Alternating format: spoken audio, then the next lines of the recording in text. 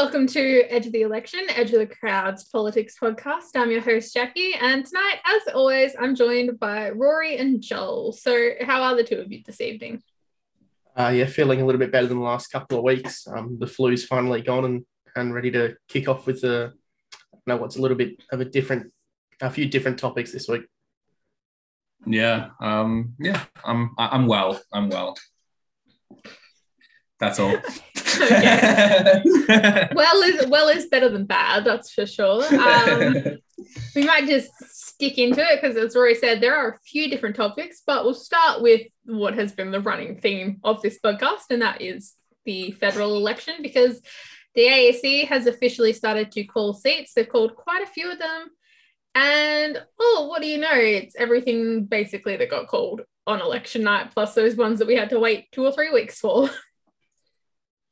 Yeah, it's all pretty much sewed up now. It's just the official stuff, the AEC getting the right people in the right rooms to make those calls, and over the next few days, the Senate will be getting started to call as well. It looks like the ACT will be called tomorrow officially, and that'll be Katie Gallagher and one in the and David Pocock as well. So Zed is out. No Liberal Party representation in the capital at all. I mean, I'm sad to see it confirmed for Sukkah after it was so close for a little while there, but oh well, there's always next time. Yeah, and I mean, unfortunately, Pauline Hanson is very likely to get her seat. Would have been funny to see her gone and irrelevant for at least 3 years, but that's not quite the case this time around. So 6 more years of Pauline for Australia, but I mean, we're still seeing plenty of quite talented young politicians come in on top of all of these independents that are supposedly not super interested in playing politics, but we'll see how that pans out now that they might have less tangible power than they're expecting to have. Yeah, it's always good to see new talent coming through, and those independents will be a little bit less relevant, with the Labor and Greens getting a majority in effectively both houses between them. So that's probably where we're gonna end up on a lot of these votes once Parliament starts sitting next month. I reckon Labor will be willing to work with the Teals in some respects, because I know that they probably don't want to work with the Greens too much or on everything. So you'll probably see them involved in some deals, I reckon. So I think that there's still room for them to hold the balance of power and to use that. But yeah, it looks like Labor's got their lower house majority, so looking pretty good for them. Yeah, well, the problem's always going to be the Senate for Labor. I think it's that even if they combine with the Greens, they still need one more vote, which will predominantly come from either Jackie Lambie or David Pocock. But they still don't have a clear majority alongside all of these Greens members. So they are actually just going to have to pony up and form a non-traditional kind of coalition with the Greens for the next couple of years, which I'm sure they're livid about. And I'm sure that there will be constant bickering between the two parties. Yeah, no doubt. But I think you're both right there. Obviously, the Greens in the Senate's going to be the issue, so they need to get those votes at least, which is where working with the Teals in the House is going to become a little bit more difficult. You're kind of working to your left in one aspect and then to your right in another. So, not quite going to work. But on the big stuff, ICAC and climate change, I think they'll probably get all that stuff passed pretty quickly.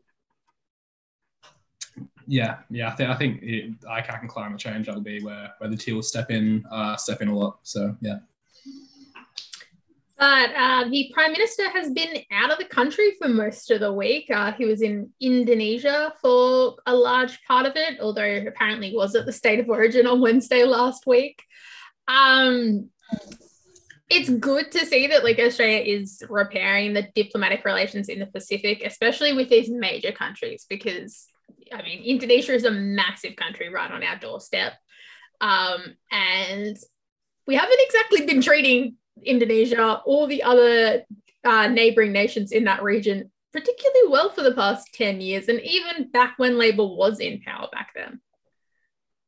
We kind of use Indonesia as just somewhere to ship off some prisoners and and kind of send Australians on holiday to Bali and kind of rip up their country and all that kind of stuff. So yeah, it's good to see him out there. He spent most of his prime ministership so far out of the country, it seems. Between Japan and now Indonesia, he's going on plenty of plane trips, that's for sure. But that's just part of the job. But yeah, working with Indonesia is going to be important. Biggest country in the region, biggest majority Muslim country in the world. So these are all big things and good to build these relationships as well. Yeah, it's a bit nonsense that we haven't been taking Indonesia seriously the past few years. Because they are, I would say, they're like the regional power. I would say maybe sort of equal with Malaysia there. And they are the Muslim majority power, and I think that's going to be interesting in terms of the relationship with China, because Indonesia are currently maintaining a bit of a largely like they have a friendly relationship with China, but like the Uyghur issue is causing some tension. There's been a lot of protests recently.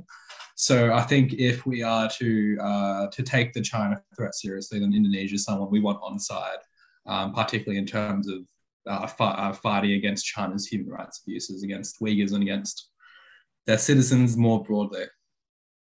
Yeah, and also just China encroaching on diplomatic relations in the region, because I'm sure Indonesia was not particularly happy about what was going on in the Solomon Islands.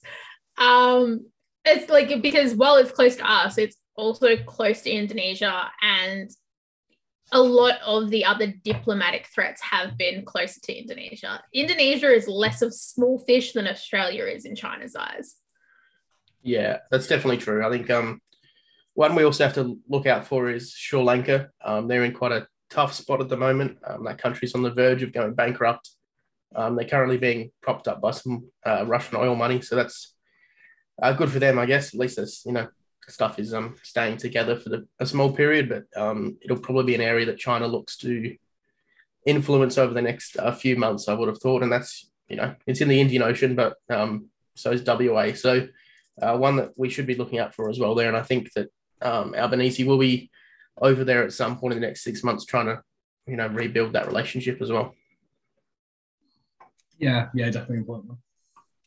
But closer to home, in particular closer to Rory, the ACT is set to decriminalise personal amounts of all drugs. So not just marijuana, it's pretty much everything.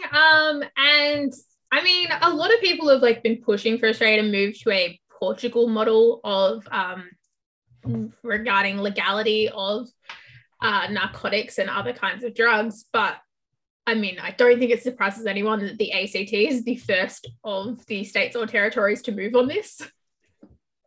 So a couple of years ago, the ACT decriminalised marijuana for personal use.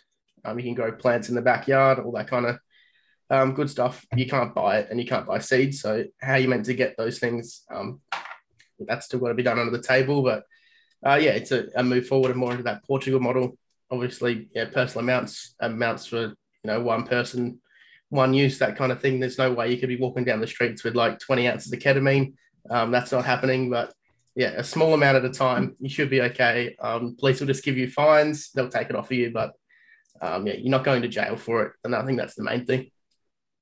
Of course, it's a shame about no 20 ounces of ketamine, but this is still a good victory for the ACT. Shows what will happen if you have a Labor Greens coalition. It's just really good common sense policy. Should be doing this all over the country, everywhere across the world. Let's hop on it. And it's not looking too good for the rest of Australia in terms of drug decriminalisation, but it's good we have this little pocket in the ACT. Yeah, I mean, anything the ACT does, the rest of the country is at least 5 years slower to move on, it feels like. We saw that with gay marriage, where the ACT briefly was allowed to have gay marriage, and then it was struck down by Abbott and his cronies. But ultimately, I think that the best thing about this is that it does also open pathways to actually help people that have drug addictions. That's always been the problem with the criminalization of drugs, is the fact that you punish people and you put them into a situation a lot of the time where it's easier to get drugs than it is outside of jails and prisons. So ultimately, I think ACT is doing a good thing. Hopefully, it starts to incrementally come into the other states. Victoria looks set to at least in part decriminalize marijuana a little bit more than just the medicinal use, but we still don't even really know how far away that is. Yeah, I think it'll take a little bit of time. I think they'll at least want to get through this election before they do that.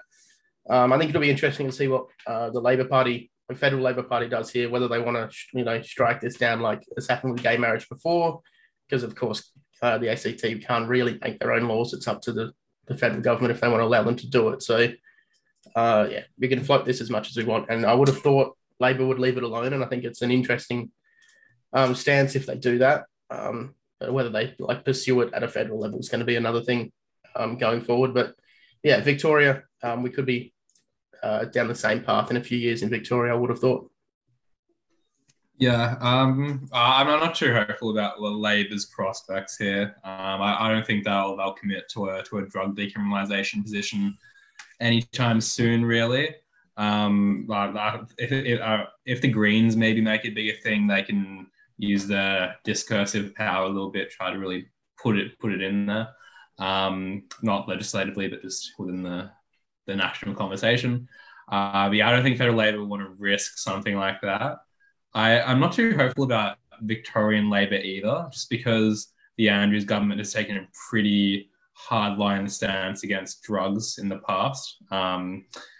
Yeah, so I'm not. I don't have great hopes there. Look, it will happen eventually. I'm pretty confident that it will happen eventually, but I'm not sure about a very swift timeline. No, I don't think the timeline is going to be swift at all. As I said, I think that everything is going to be about 5 years behind at a minimum, because it's just how things work in this country.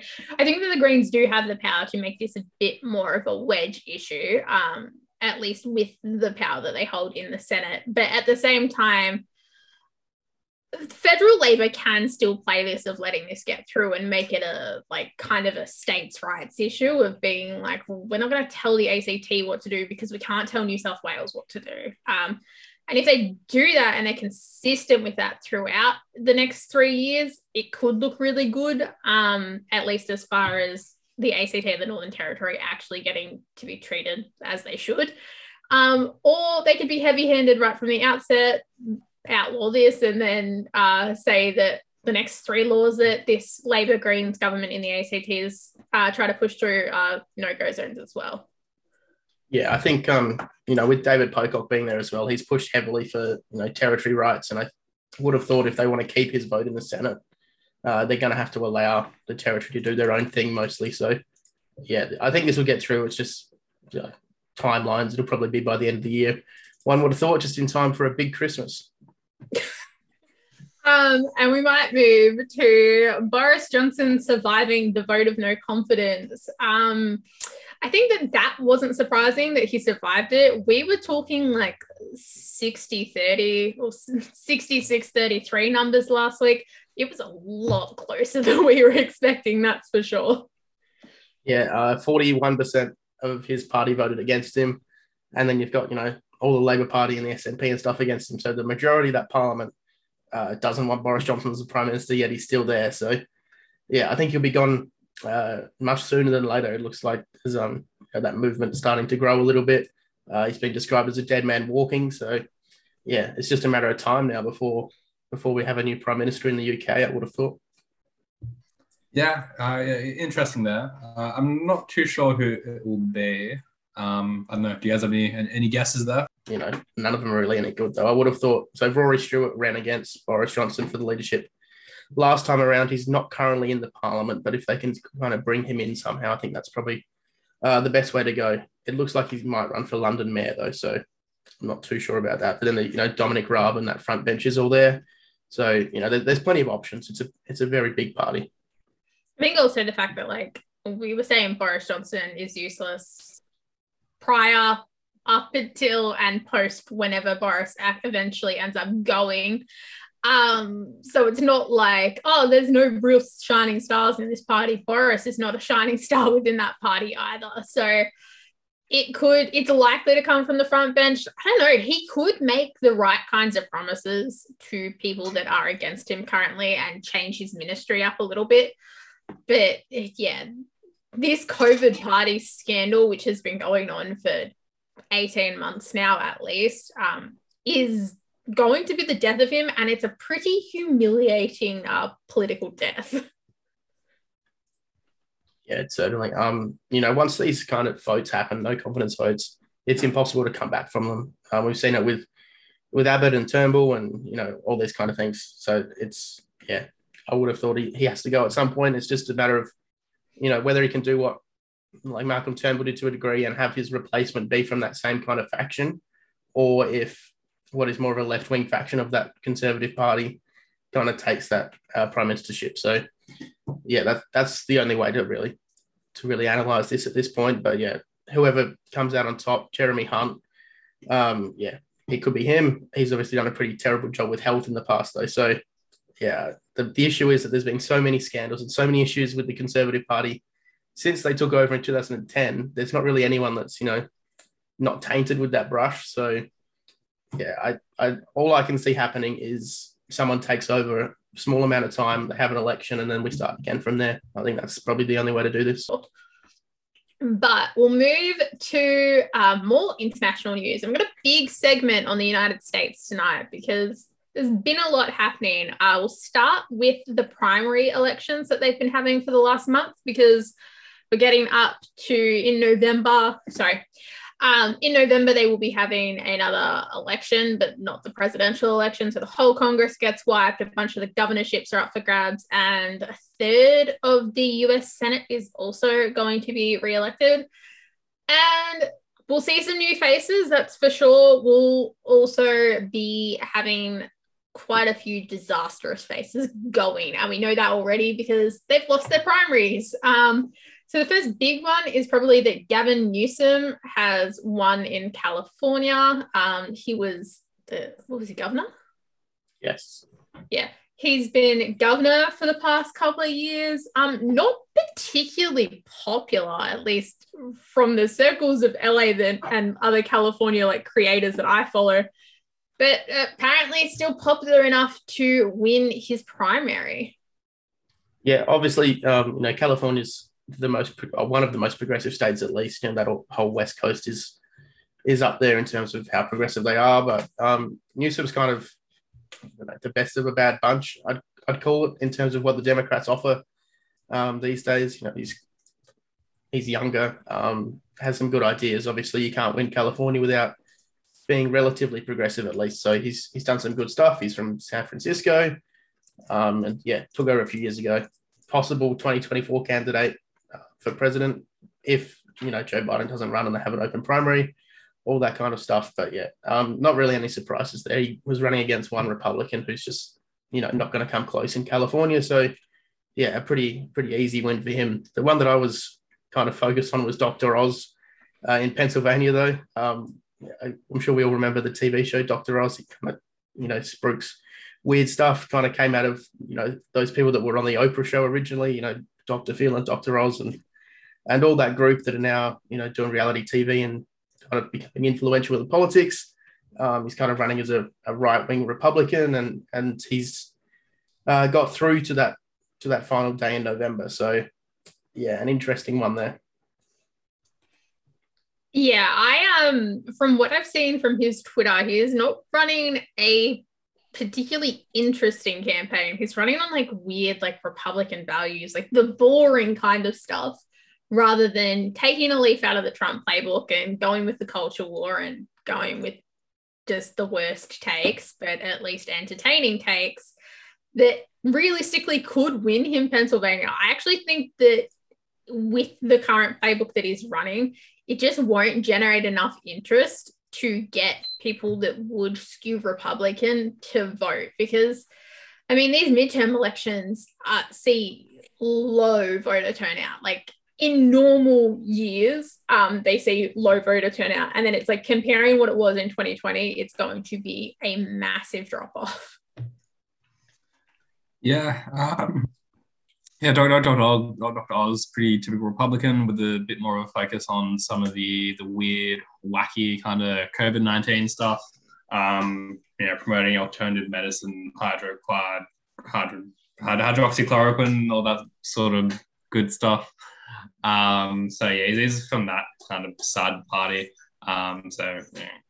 We'll see how that goes. How that goes for him, I guess. Yeah, he's a crazy person. I'm sick of celebrities or quasi celebrities running for president or in politics in general. It's a bit silly, and we're going to get onto another one a little bit later, a little bit closer to home. But yeah, I hope he loses, but he probably won't. A Donald Trump endorsement helps with Republicans. It still does. But as you said, low voter turnout might affect what happens here. Yeah, and then LA is about to have a mayoral special election, and it has been whittled down to being between Rick Caruso and Karen Bass. Rick Caruso is probably the one that people that are not in the United States are more familiar with, and it's more because that's who Kim Kardashian endorsed, and that's who a bunch of other rich celebrities endorsed. He has got a weird political history. He's formerly a member of the Republican Party, then he was independent for a couple of years. Now he's a member of the Democratic Party. But that was basically when it was convenient to him, he became a member, because you're not going to win LA as a Republican. There's a reason why most people running just run as independents in these mayoral elections. Yeah, this is kind of a race between, rich Democrats and poor Democrats, right?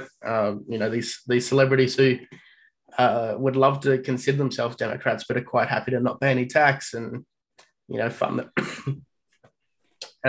the Republicans if it's convenient for them, and it'll make them some cash. So, yeah, Rick Caruso, former Republican, will hopefully lose his seat, but the amount of money that's flowing into that campaign is just overwhelming. Yeah, it looks like Caruso has a pretty long history of political donations. So he's used political donations to bypass local planning laws, and he's given quite a bit of money to local politicians as well. So it's always a good sign when that's the kind of bloke you have running for mayor. Yeah, and the one that I think a lot of people are not going to be particularly sad to go is someone that was considered a rising star of the Republican Party up until he went on a podcast and started talking about cocaine-fueled orgies that had been invited to by members of the Republican caucus, and that's Madison Cawthorn.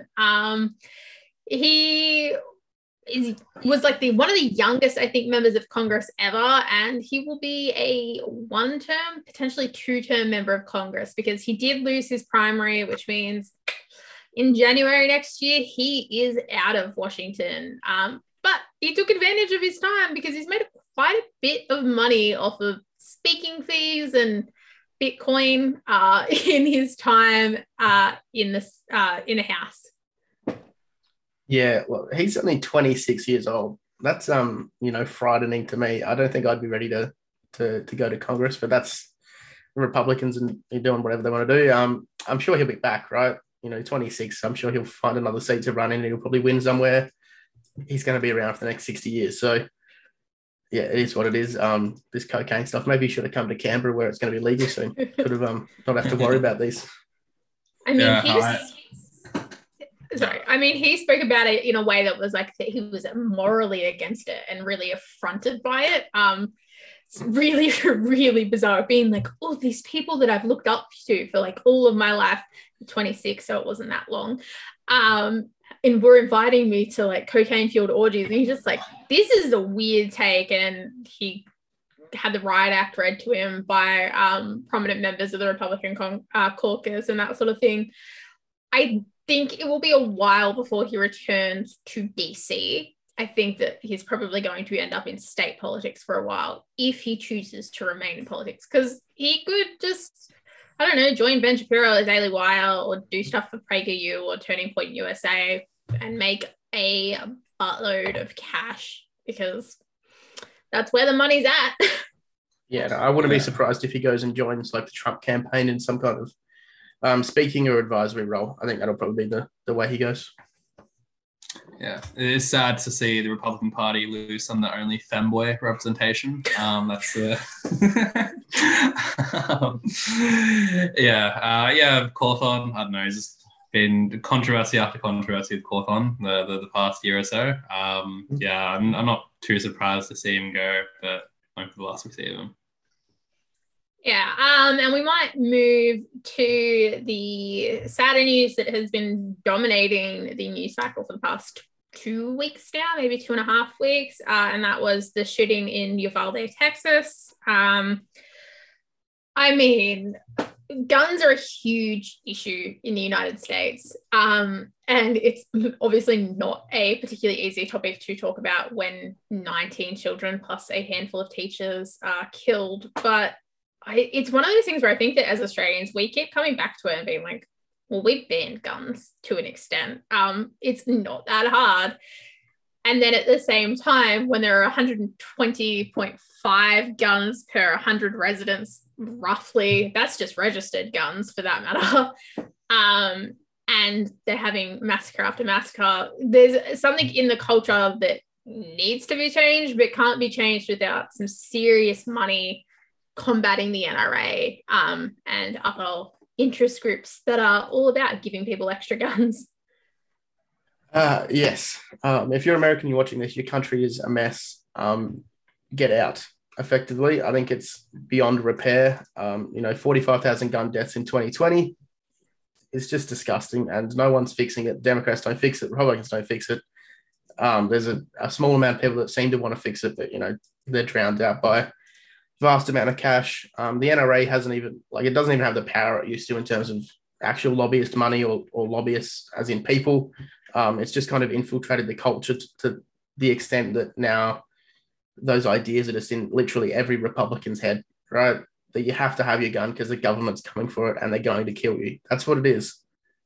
And it's just not true, right? Also, the government has tanks. They've got F-45s. If they wanted to come and get you, guess what? You're not putting up a fight. So, yeah, sort your lives out. We banned them in Australia. It works fine. Kids aren't being shot at school here. It just doesn't happen. It's not something we have to worry about. When you have, students and teachers being murdered in schools and the police won't even go in to fix the problem, there's an issue, right? And yet nothing gets done about it. There's some empty platitudes, thoughts and prayers, all that stuff, and nothing gets fixed. I honestly don't know how to fix this issue now. Yeah, it's a pretty not to even mention that political will. It's a pretty hard, pretty difficult issue to legislate in the first place, because within that death number, right? Most of those deaths are from handguns. But the big push would be to ban assault weapons, right? Because assault weapons are the more immediately the ones that will do the most damage, right? In concentrated circumstances. But if you actually want to bring the gun deaths down, you have to ban handguns. And I don't see that happening in the United States, really. Because, handguns, it's a lot easier to run a self-defense case with handguns. Supposedly you might need a handgun to defend yourself from an attacker in the night or something. So I don't see that really just changing anytime soon. I suppose the other thing is that I think around 53% of these 45,000 gun deaths are from suicides, because obviously having a gun in your house makes it a lot easier to commit suicide. It's a bit of a risk factor in that sense. If you want to take on these gun deaths, you'd also have to really fix some of the serious issues with the mental health system in the United States as well. So. So some real legislative challenges there for the United States. Yeah, I don't disagree with that mental health argument, right? But it's a problem everywhere. It's not just America that has that mental health problem, but America is the only country where these gun deaths happen, right? It is easy to kill yourself if you have a gun in the house. It's a much harder and much more daunting task to do it in a different way. A gun is instant, right? And as graphic as this conversation is, it's an instant thing to happen. Where the other methods take a lot longer, and they're scary to face, right? I think that's obviously true. Other countries don't have this problem. So and the idea that the culture is different, we all watch the same movies, same TV shows, so all that kind of stuff doesn't really play into it, it's when it comes down to it, the guns are the issue, right? They just need to ban all of the guns. Well, it's not even like, to be fair, you do not need to ban all guns outright, but there are other laws that you also need to add on top of banning guns. A big one is like regarding storage, and that guns need to be properly stored in a manner where they are not loaded. So your child cannot pick up a gun thinking it's playing with a toy and accidentally shoot one of their parents or one of their siblings, because that's something that happens in the United States. That sounds absurd to the rest of the world. What has happened, at least, is that the US House of Representatives has passed a gun control bill. It gives federal courts the ability to remove guns from people that are determined a risk to themselves and others, increase in red flag laws, boosting in funding. Ultimately, that's not something that's going to get through the Senate. And look, at this point, it is really, really frustrating for people that pay attention to US politics, and even people in the US, and go, the politicians do not move with the majority of the country, because majority of the country are in favor of red flag laws and that sort of thing. But also all the people that cry about the Constitution and it's my Second Amendment right to own a gun, blah, blah, blah, blah, blah. Even looking beyond the whole, you can't have you couldn't have a gun that fired 100 and something rounds per minute back when the Constitution was written. They are currently trying to undo the Fourth Amendment in parts of the US currently. About 100 miles from the border all around the country, you can now have your home searched by Border Patrol just by thinking that you might have someone. They don't need a warrant. They can just go in and do it. And if they kill someone or seriously injure someone, they will face no legal consequences. But the guns aren't the problem. You will get charged if you then shoot a Border Patrol agent. You will go away for a very long time, even if you try and argue the Castle Doctrine. But hey, that's the only amendment that actually matters. Yeah, there have been 27 amendments, right? Including, the 18th that was repealed. There's no reason, it's called an amendment. It literally means that you can change it. But it's not going to happen, right? Because there's two amendments people know in the US. It's the first and the second. Past that, no one reads it, right? No one has any idea what the 7th, 15th, people don't know what these are. It's, once again, it's the NRA culture that pushed the Second Amendment so hard for so long that it's just ingrained in people's minds now. And it's horrific, and people are dying. So, and people are going to criticize us for bringing this up on here and why Australians talking about it. It's not kids in your country being shot. At the end of the day, kids are kids everywhere, right? You're allowed to care about kids no matter what country they live in, whether it's America or Yemen or the Philippines, right? You don't want people being killed anywhere, and that kind of argument's just incorrect. Yeah, and I think that while there were parts of what Matthew McConaughey said while there were parts that what Matthew McConaughey said at the White House were a bit, not cringe isn't the right word, but you're empty platitudes.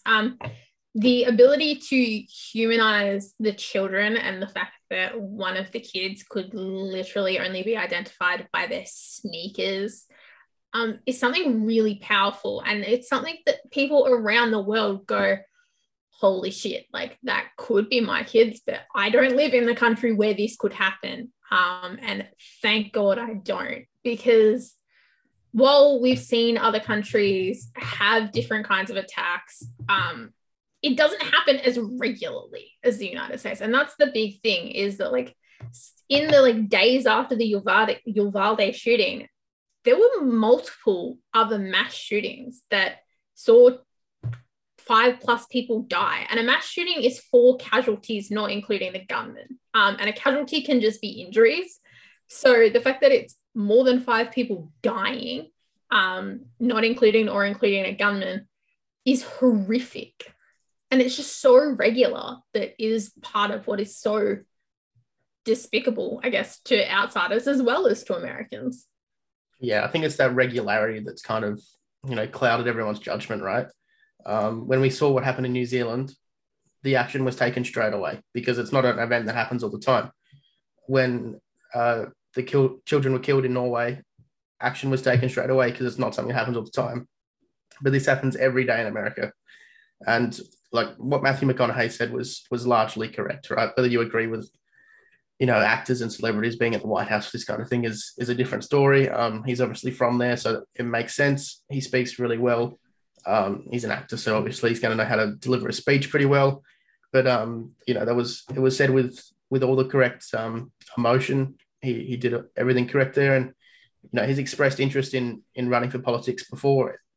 His speech might be the start of that. So it's not surprising that he would come out and say something. And I think like him coming out can't hurt the argument at all, can it? I think it also helps that he's from Uvalde originally, I believe. So that does give it some weight of this is someone from the region that potentially knows people that either lost a child or just are somehow connected to the school in some way or shape or form. But yeah, I think that there, to some level, celebrity should be speaking out because that's basically the only way anything gets done, it seems like, in that country.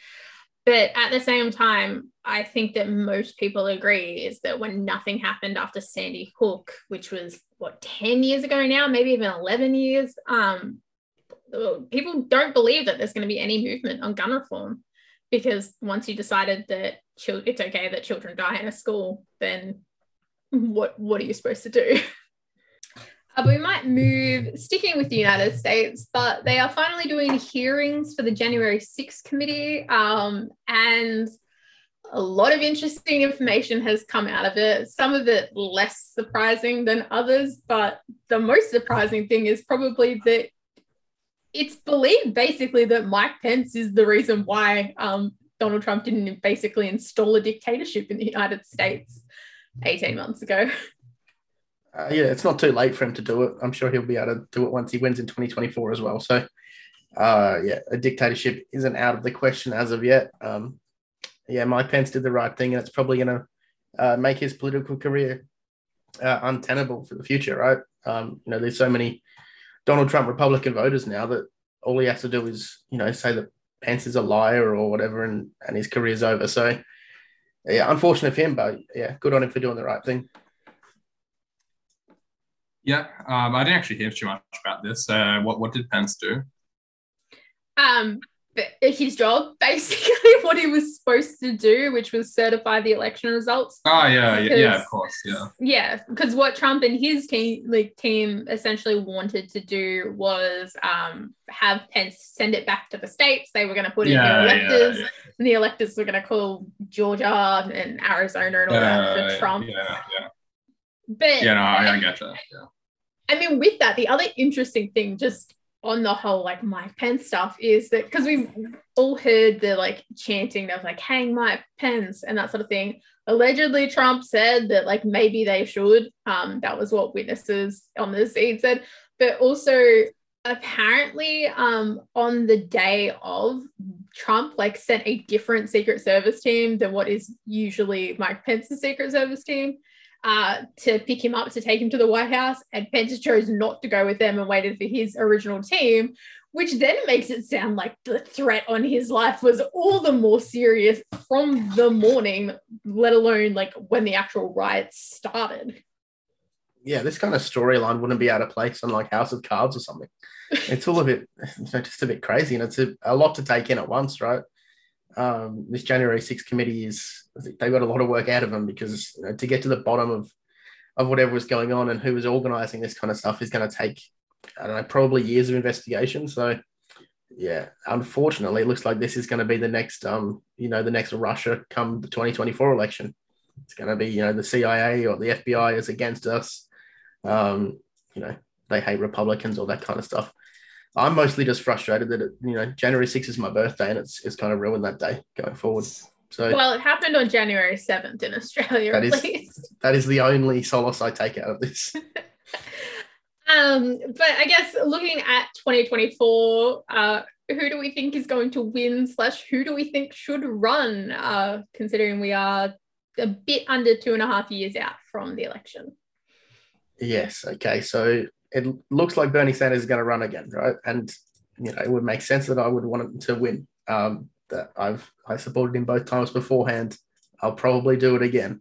Do I think he can win? No, right? He's like 98 years old. He looks like Yoda at this point. It just ain't happening. So I think we've got to put a line through that one. I've said this before. I don't think I've said it on the podcast yet. The ideal candidate for the Democrats is The Rock. Okay. US politics is moving to a, celebrity system, right? You have to have that celebrity cachet to even, get in the door, basically. The Rock is, not a super Democrat, right? He's not Bernie Sanders. But what he is, sensible, does a great speech, appeals to that young male group. It's actually, that leans Republican, which I would think would switch to The Rock, if that makes sense. And then, his TV show is based on him running for president. So he clearly has some kind of want to do that. It's not something he's made up. He's got, $1 billion business deals, all that kind of stuff. He's not an ideal Democratic candidate if you want progressive things to happen, but he is ideal if you want him to beat Donald Trump.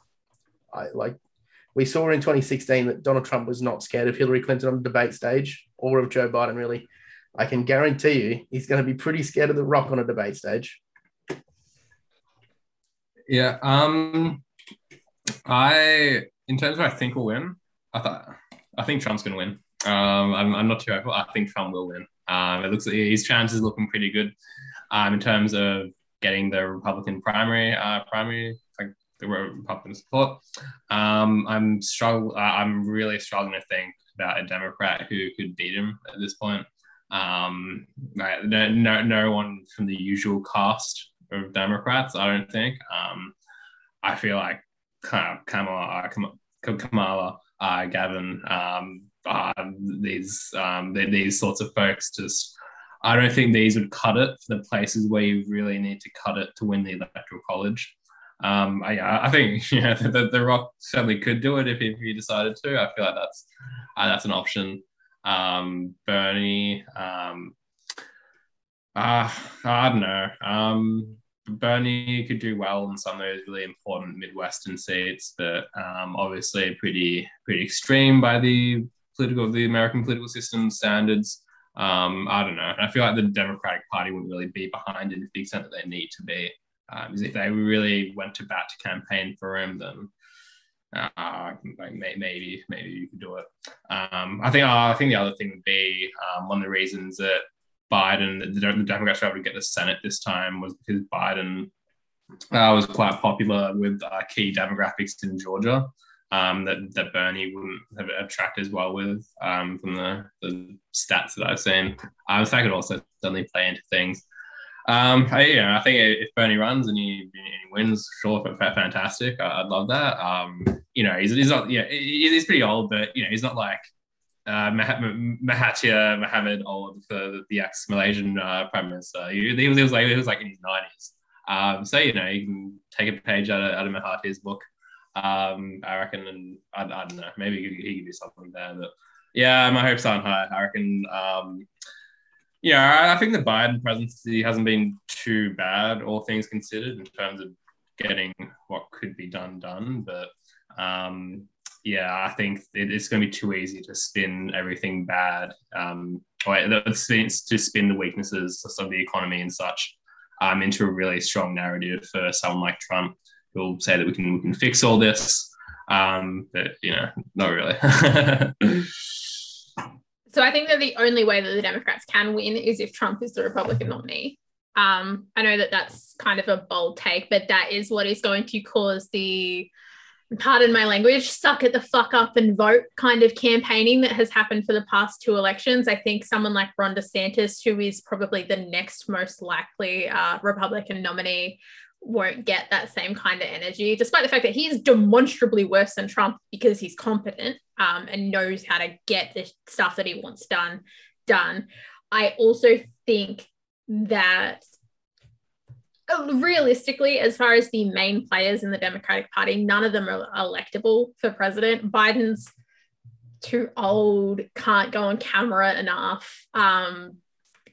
we've seen his weaknesses. I mean, wasn't it Obama was the one that said, like, never discount the way that, like, Joe can stuff something up. That's not the quote, but it is something along the lines of that.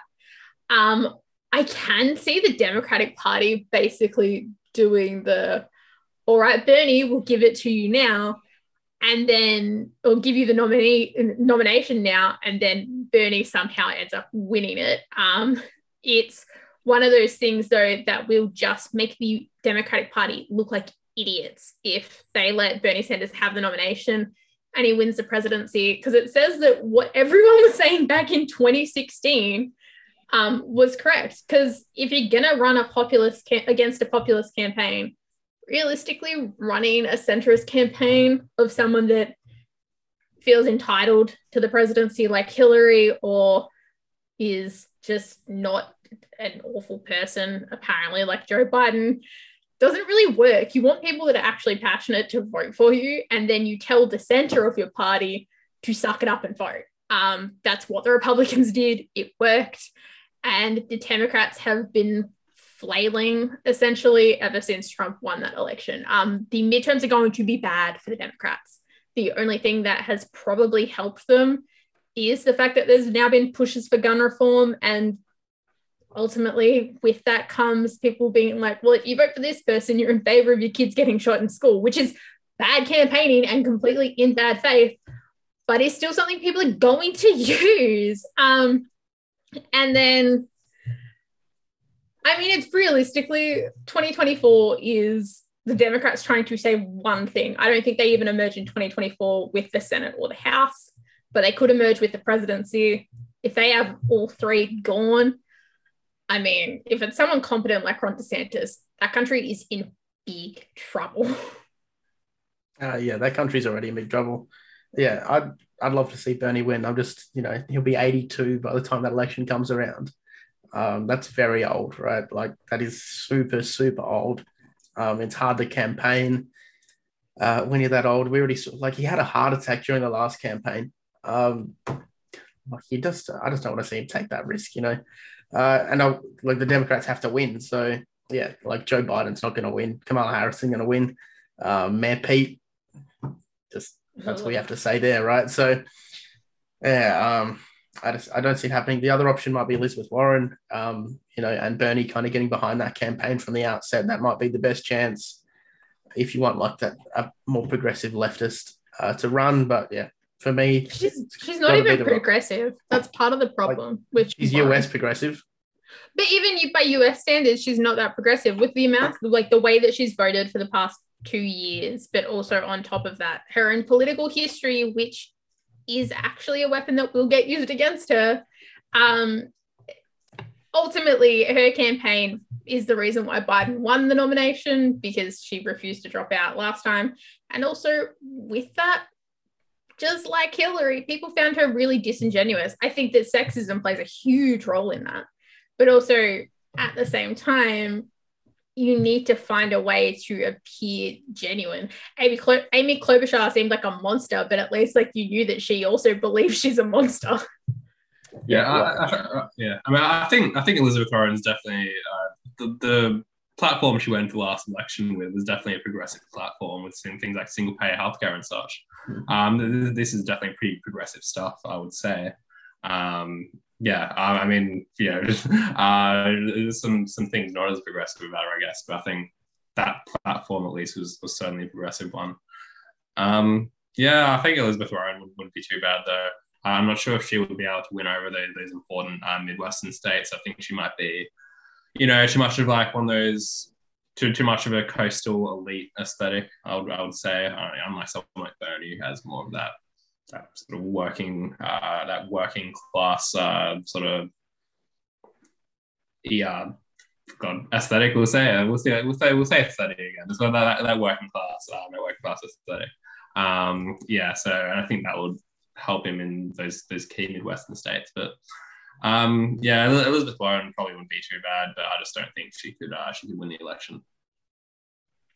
Yeah, but yeah, the thing is, like, with a primary system, you never know what's going to happen, right? Like, someone could come out of nowhere like Obama did in 2008 there's every chance that happens. So, we could see someone completely new that we haven't heard of yet.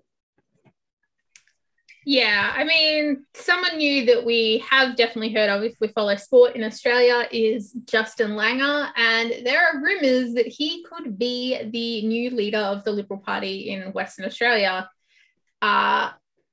Look, it'll take a little bit. He's got to basically get parachuted into one of their, two seats that they have in WA Parliament.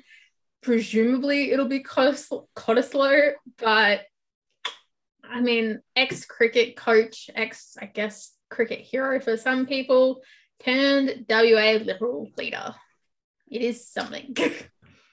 Yes. So Justin Langer is not liked by people he's worked with. That's pretty obvious.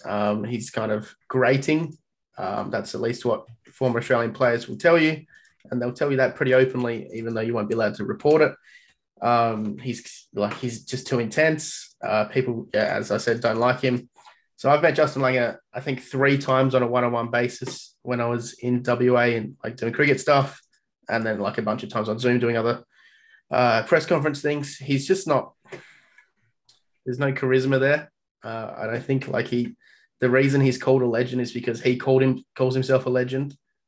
He was smart enough to retire on the day that Shane Warne and Glenn McGrath retired, and that they kind of grouped those 3 together, even though anyone who follows cricket know that you can't really group them all together. Just in terms of his actual politics though, he's, praised John Howard, which is a major red flag for me. He's the reason this has come up is because he's neighbours with Richard and Margaret Court, tennis Margaret Court, anti-trans Margaret Court, and Richard, former WA Liberal Party president. And they've kind of been talking about this for a long time. For me, there's just not a lot there that would allow him to lead a party. And effectively that's what it is, right? And especially lead a party out of kind of what's almost in its deathbed, right? The WA Liberal Party has, 2 seats in the House, obviously more in the upper house because that's how the proportional representation works. But I don't think he has the ability to rescue this party, especially he's very conservative, very, very conservative. A lot of cricketers are, unfortunately. There's only a few that are a little bit more sensible. But but at the end of the day, really, the WA Liberals can't do any worse, can they? Their current leader, no one's ever heard of, and he's not even the opposition leader. The Nationals leader is. So, it'll be interesting. Justin Langer's denied that he's going to do this, but for me, we've just got to stop bringing celebrities into politics. It's just continuation of this American cycle, right? Yeah, I'm not a cricket head, so I don't know much about Justin Langer. But WA Liberals, they're a bit screwed. It looks like they're just going for a bit of a change of tact. Going for, I don't know, maybe they're hoping the cricket reputation will win over a few of those Western Australian bogans or something. I'm not too sure. Just throwing everything at the wall, seeing what sticks. I guess we'll see if Justin Langer sticks. Yeah, I don't think parachuting him into somewhere like Cottesloe is actually the correct move. I think you need to wait for a by-election in a marginal seat and have him run against someone from Labor. I think that if you're going to do it, that's how you do it. But as you said, they're on their deathbed. They need an alternative to what they're doing because they're just disappearing slowly but surely. We saw what happened to the WA Liberals in the federal election. People didn't think that was going to happen. People thought that WA was probably still going to swing towards Labor, but not quite so drastically and cause quite so many seats to fall. I don't know. I think it's a bad idea. I think it's a bad idea to get former athletes as well as celebrities involved in politics. Whilst I think they have every right to talk about it, there is also the fact of actually doing the work as a politician is very different to doing the work as an athlete, even on the media side of things. And as you said, Langer's not charismatic. He doesn't have the gumption really to be a political winner. Yes, he could in part coach a team to winning the Ashes and winning a couple of World Cups, but that also has to do with the people in your side that are actually the faces of your side. You as the face of the side has not been successful.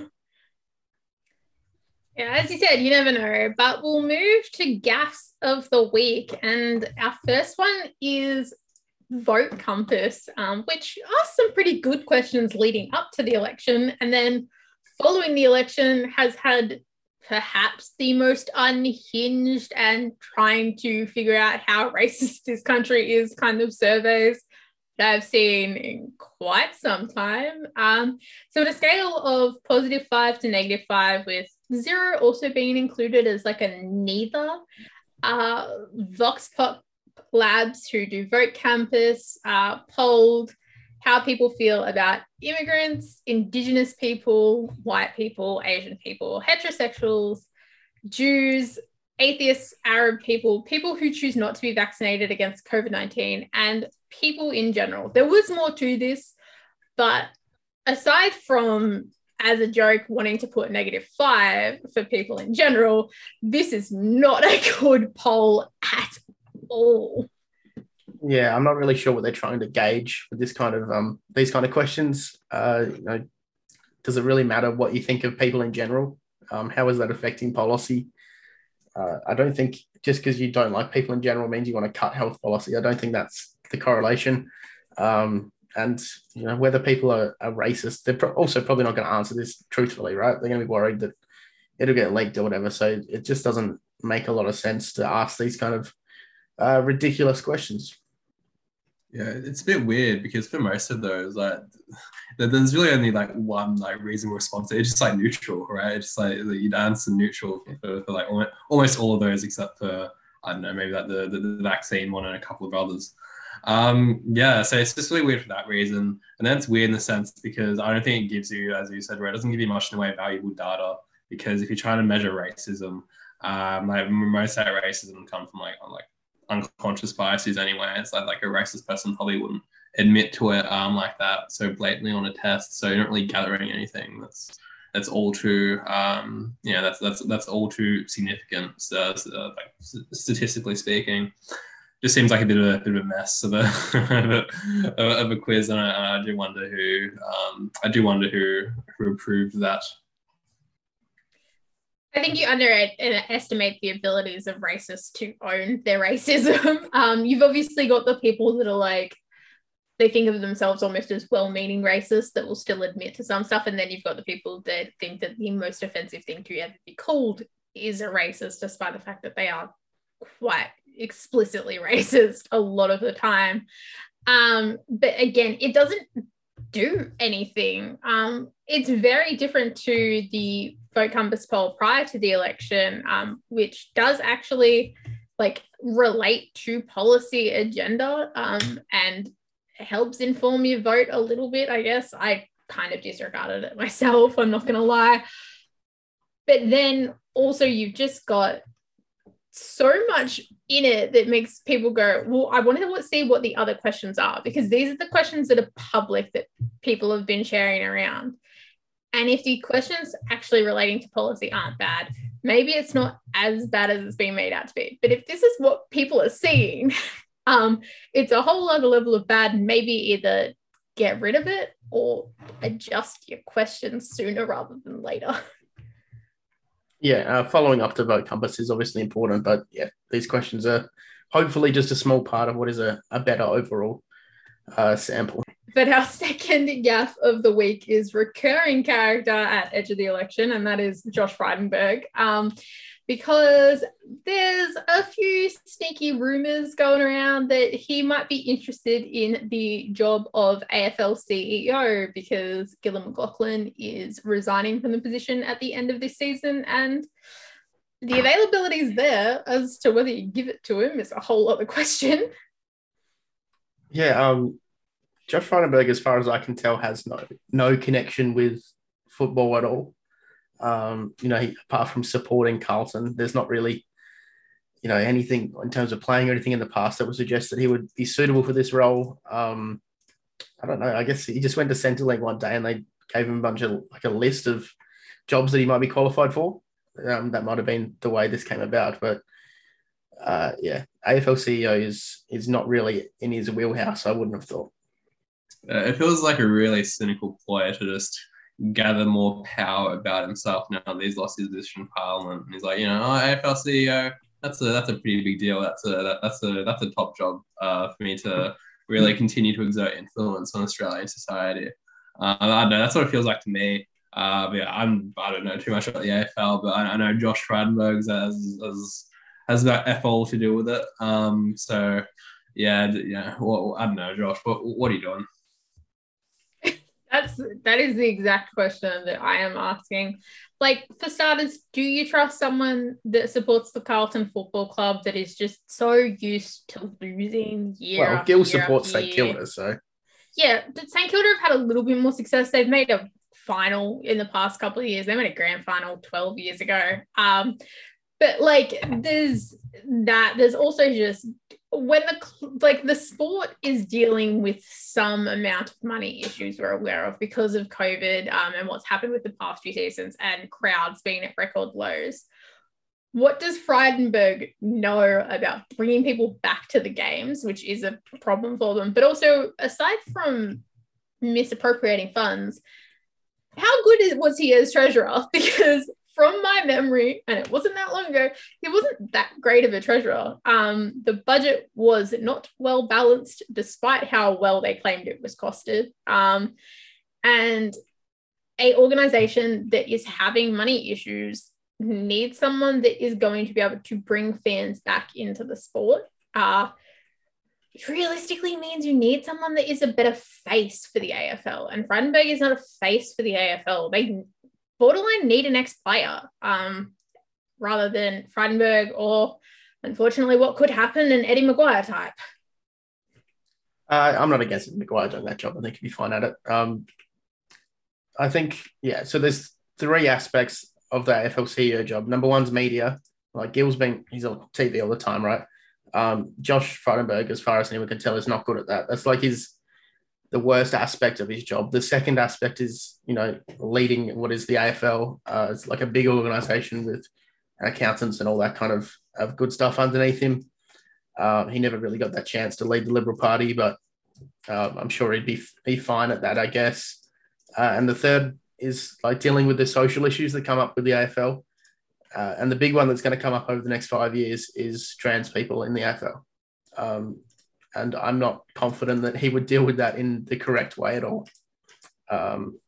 If it's like based on what members of the Liberal Party think at the moment, it would be a disaster, not just for people, but for the AFL in general to be, taking those kind of comments into the sport. So, yeah, hopefully this doesn't get up, and hopefully it's just rumours, but you never know.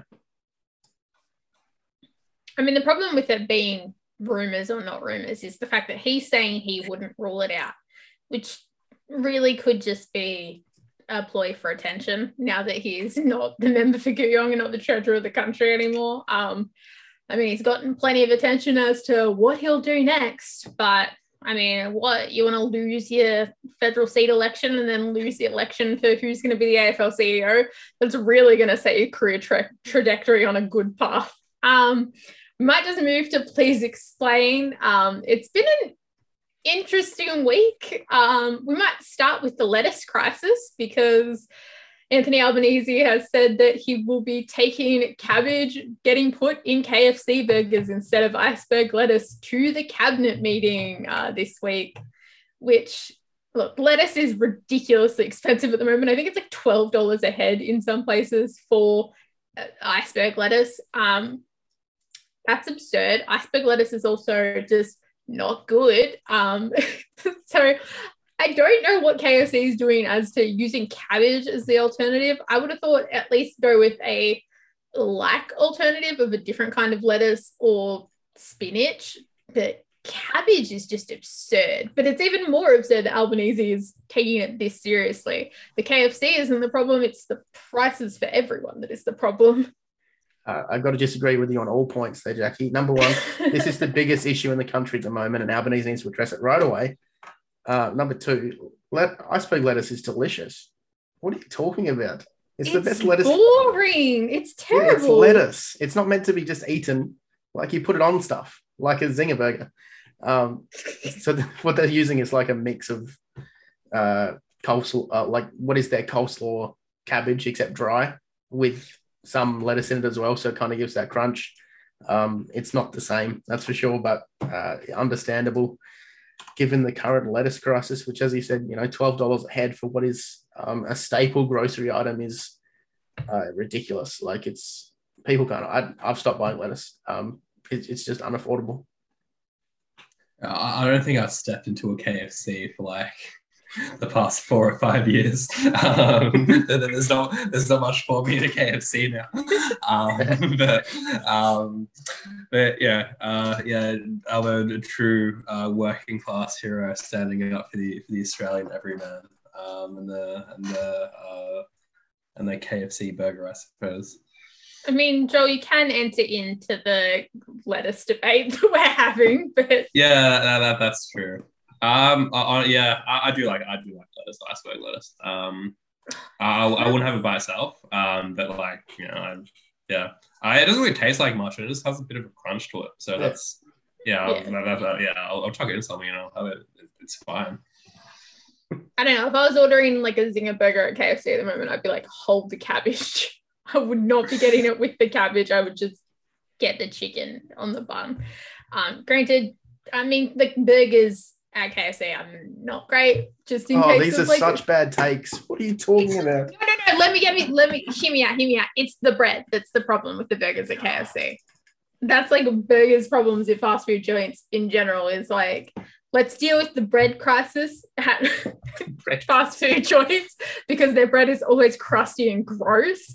And I want like at least kind of sort of a little bit like fresh bread for my burgers. That's more what I'm saying. Yeah, better. I'm not going to have KFC hate on this podcast. Was it hating on the like actual Zinger part of the Zinger burger? Let me just say that. But we might move on to something a little more serious, and that is people crying on Twitter about Labor losing the popular vote, because in Australia, it's super important as to who wins the popular vote in an election. What do you say about this? I mean, it's just people not understanding how the system works here, preferential voting and all that good stuff. Like, and I've heard it criticised by politicians on Sky News, like Liberal Party politicians, and they don't seem to be aware that they also didn't win the popular vote 3 years ago. So why did they get why is their election legitimate and Labor's not? It's all rather silly, really. Yeah, I mean, you have to go back pretty far in Australian politics to see who's won the popular vote in this country. The most prominent one, I think, is 1943. So, wartime prime minister. It's pretty easy to win win an election if you are the incumbent in wartime, which ultimately does make it easier to win the popular vote. And I think it's Fraser or maybe McCann that won the popular vote once, but it hasn't really happened then, the same way that like the Liberals have only won the majority on their own a handful of times, the most recent being Howard's first election. Like, it's nonsense, and it is the Americanization of Australian politics just hitting once again. Yeah, I mean, if you have an issue with Labor's percentage of the popular vote, then I mean, Jesus, go look at some other like actual proportional representation system and see what the counts are like there, like in New Zealand or Germany or whatever. And it's probably going to be lower than Labor, I would assume. But yeah, obviously it's just it's trying to levy that same criticism that you would make at the US, or that maybe that we or other countries make at the US, that the electoral college isn't get you the popular vote. But yeah, it's a bit different, right? Because in the US, the issue is that you could that your vote often doesn't count for anything if you don't happen to pick the winner, right? But the reason here that like the leading government doesn't have the popular vote is because those people that did not give it the popular vote wanted another party ahead of that party, but still probably supported that party in some sense, right? This is a real misunderstanding of preferential voting. real misunderstanding of how minor parties are operating within the Australian political landscape right now, and just a real signal as to some like incoherence in terms of one's understanding of the Australian political system. Yeah, I mean, it's just it's absurd as far as the take is concerned. And I do think that this does just come from paying attention to other countries' politics harder than our own country's politics. But also, people on Twitter are just going to have crazy takes. That's ultimately what it is. And they'll find something to cry about. And this week it's been the popular vote rather than the price of lettuce, which is actually something that people could be complaining about on Twitter but weren't. Yeah, like people are going to complain on Twitter all the time. So I wouldn't take anything they're saying all that seriously. Yeah, well, speaking of people complaining on Twitter, because this is another one that stemmed out of Twitter, I believe, is someone having a bit of a complaint about the fact that we care more about the sports than the arts in this country, but from the lens of we should care about the arts more than sport, to which I think everyone on this podcast will say, why can't we care about both? Why is it not important to care about both? I think that we all agree that the arts need more funding and need to be treated better than what they currently are. But it doesn't have to be one or the other. And just because you don't care about one doesn't mean that like the plurality of people don't. Yeah, I think it's just a fundamental misunderstanding about what culture is. I was doing a little bit of research for this topic beforehand and came across this great website that does a little bit of both, edgeofthecrowd.com, a little bit of sport, a little bit of culture and some politics as well. Kind of caters for everyone and, you know, puts them both on a pedestal where they belong. I think they're really good. I think we should all definitely follow what they're doing. Yeah, I mean, you know, obviously, I'm a bit less sports heavy than you two. But yeah, we probably should care about both. I think, I'll probably say I do think arts and culture are probably more important than sports. I'll make a controversial take. Because I think they promote self-actualization for humans in a way that I'm not sure watching sport ever could. But maybe that's just I never had that sort of engagement with sport. But like I just don't think that sport can do the things that like art can do. Yeah, I mean, sport is, except for motorsport, one of the few things that can be considered probably a meritocracy in the sense of like if you work hard enough / have the right kind of genetics, you can be successful. Just because you are tall does not mean you're going to be great at basketball. You've got to actually work at that sort of thing. I believe that the take stemmed out of State of Origin and the International Film Festival in Sydney. I think that's what they were both on the same night, and naturally the State of Origin was getting more attention. The State of Origin is also in Sydney that night, so of course it's going to get more attention. It is a like 1 in 3 a year kind of event. But also to a slight extent, like it's a film festival. We have film festivals all the time. My local cinema has a different film festival on every 2 weeks. So there is a little bit of, it's not going to get that much attention. The Elvis premieres in Australia this past weekend have been pretty hopping, it looks so. Like there's been crowds there. Is that to see the actors or is it just to see the movie? Like, I don't really know. I think that the arts need more attention, and yes, something like the International Film Festival should get better promoted in this country. But it's also not a like-for-like comparison. If it was comparing like a normal NRL match getting heaps more attention, considering NRL fans don't show up for their sport, to the International Film Festival, maybe there's an argument, but the State of Origin is an outlier, and as a result, it's of course going to get more attention and also get 80,000 fans in seats. Yeah, I think that's the thing, right? It's the amount of people that can go to something. Like you can have 80,000 people in one stadium watching a sporting event, 100,000 in Melbourne. but you can't have that at a film festival. It's just impossible, right? The numbers are much smaller. It's on a much smaller scale. And, you know, we've talked about it before, but it's the government's job to step in there and raise arts funding to have more of it and better quality so people engage with it more. But like if we talk films, people are engaging with that kind of stuff all the time. The idea that people aren't watching TV and only watching sport is wrong. You know, poetry and stuff is a different story. That's kind of a niche thing, right? But then there's niche sports as well that don't get that attention. So overall, like we have the ability to be able to focus on both.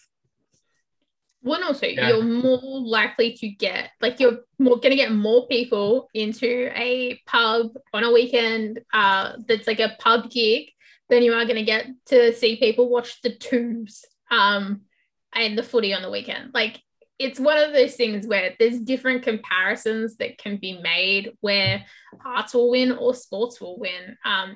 It's never going to be an even playing field once you get to the top, but an international film festival is not the equal to the State of Origin. A Harry Styles concert or some other big artist playing in a big venue like the MCG or another Melbourne stadium like Marvel, that's your actual like comparison. I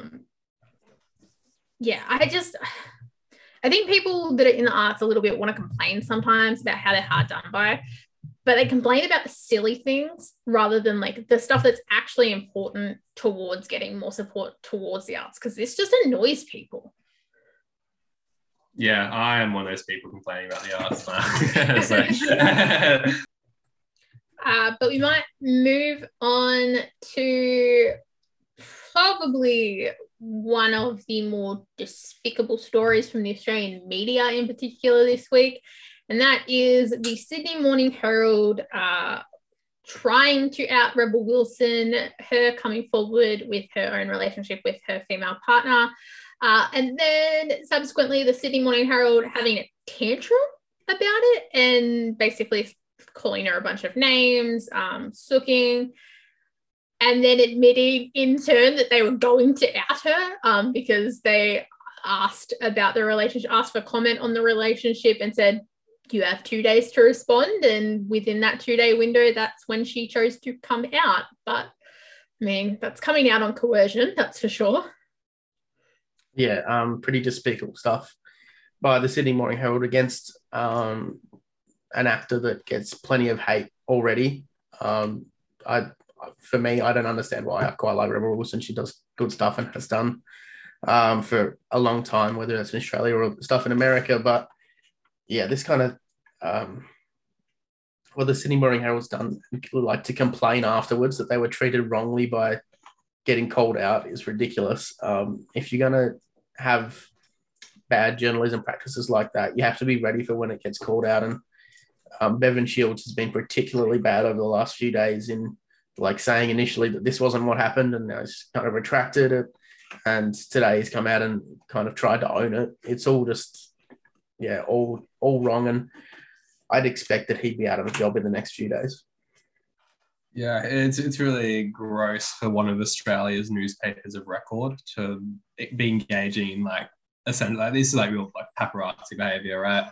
Like assuming you have like some right to knowledge and like ability to publish on someone else's like sexuality. That's it's pretty messed up. There's only any excuse for it, despite what the Sydney Morning Herald will offer, and despite whatever excuses good old Bev will be coming up with. But yeah, I don't know, just really disappointing, really gross from the Sydney Morning Herald.